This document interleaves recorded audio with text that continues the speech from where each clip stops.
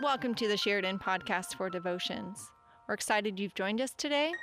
Let this word enter your heart and may it inspire you for your week ahead.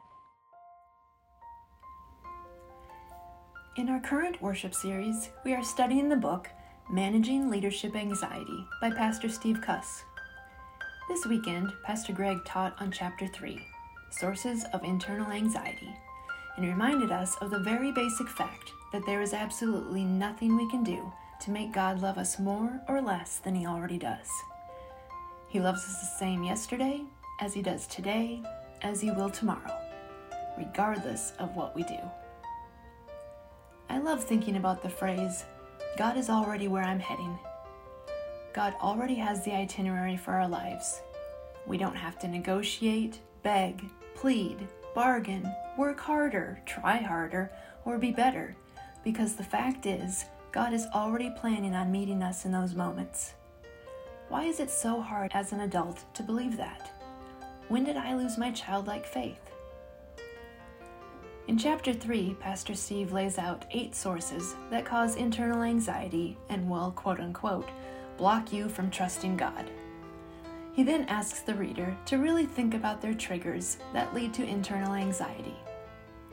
When you can learn to recognize your triggers of anxiety, then you can lessen the power that it has over you.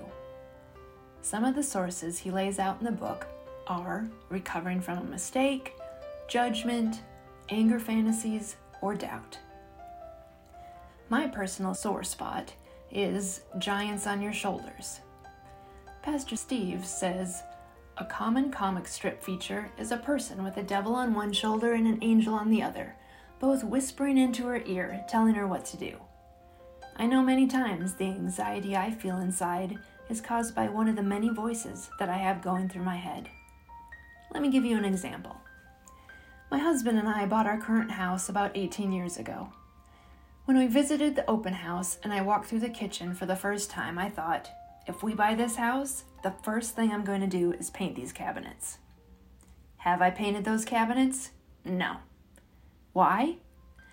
Because every time I think about doing it, I hear my dad's voice in my head, glowing over oak cabinets and wondering why on earth anyone in their right mind would paint an oak cabinet.